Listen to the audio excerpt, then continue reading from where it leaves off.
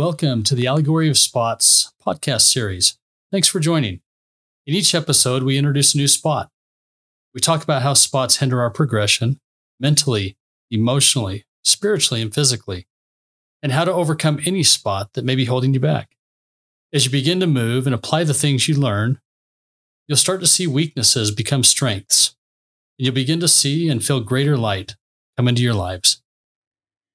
This episode of the Spots Allegory is for the word popularity. Hello, I am Lisa. The word brings to mind acceptance, acclaim, fame.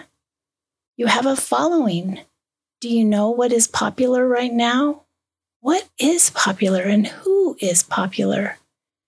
If I could hear your response, perhaps you would say what is, quote, trending, because you have seen it on a news media or a social media feed. Popularity is defined as the state or condition of being liked, admired, or supported by many people. So how is popularity a spot? If you have this spot popularity, perhaps it is really important. It is absolutely essential for you to be popular at work, or school, or in church, or wherever people gather in groups, even to the point that you compromise who you are, your integrity. The spot popularity is when so-called, quote, cool people make others feel less than they are. They want and take to gain advantage over someone else. In these social settings, people can feel like they are either in the in group or they feel and know that they are not. They are outside looking in. They feel less than, not good enough, left out. If you believe in the way Jesus taught to treat others, then everyone is in the in group. There is no need to exclude or make someone feel not wanted, not accepted, not cool. When you are a follower of Christ, there is no interest in living according to the world's standards or what is popular, nor is there a desire to impress others, nor a need to be better than others. These scriptures in the New Testament testify that people will influence us righteously or not, and ask, do we want to be transformed to a higher understanding if we follow God's will? In 2 Corinthians chapter 6, verse 14, be not unequally yoked together with unbelievers, for what fellowship hath righteousness with unrighteousness, and what communion hath light with darkness? From Romans chapter 12, verse 2, and be not conformed to this world, but be ye transformed by the renewing of your mind, that ye may prove what is that good and acceptable and perfect will of God. Who and what is popular right now? Who and what is trying to win your hearts and control you? Is it popular to love God? In our world, no. It is Satan, the devil, who is popular. It is Lucifer. He comes by way of craving, greed, longing, gathering in secret groups to get gain over others. These evil spots steal you away from God, cause hurt feelings, discouragement, which is unbelief.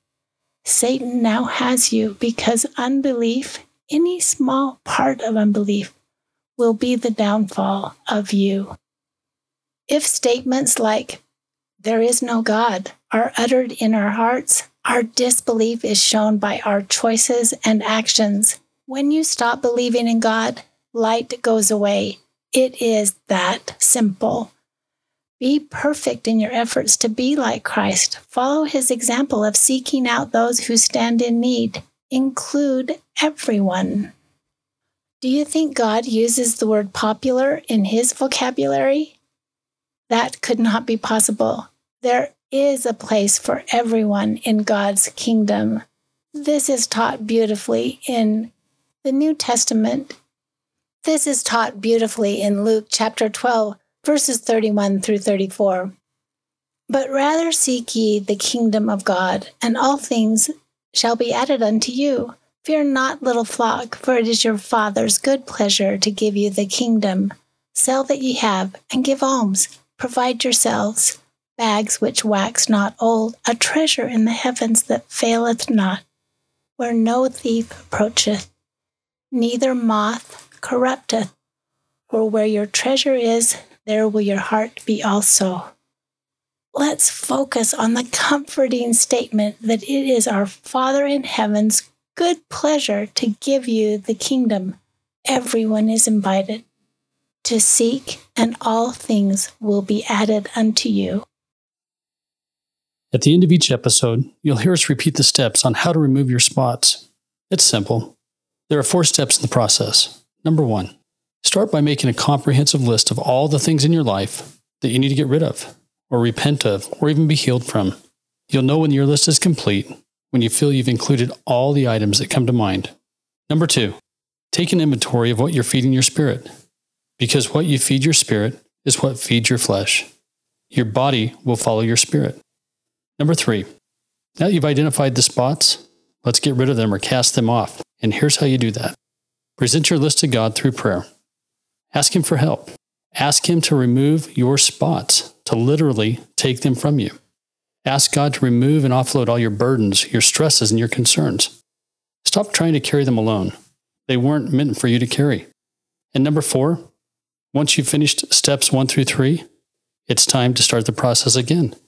Only this time, dig a little deeper into your soul, searching out even the smallest of spots you might have overlooked or not even recognized. Ask God to reveal them. He has a way of bringing them to the surface. And finally, continue these steps until you've completely cleansed yourselves of any and all spots.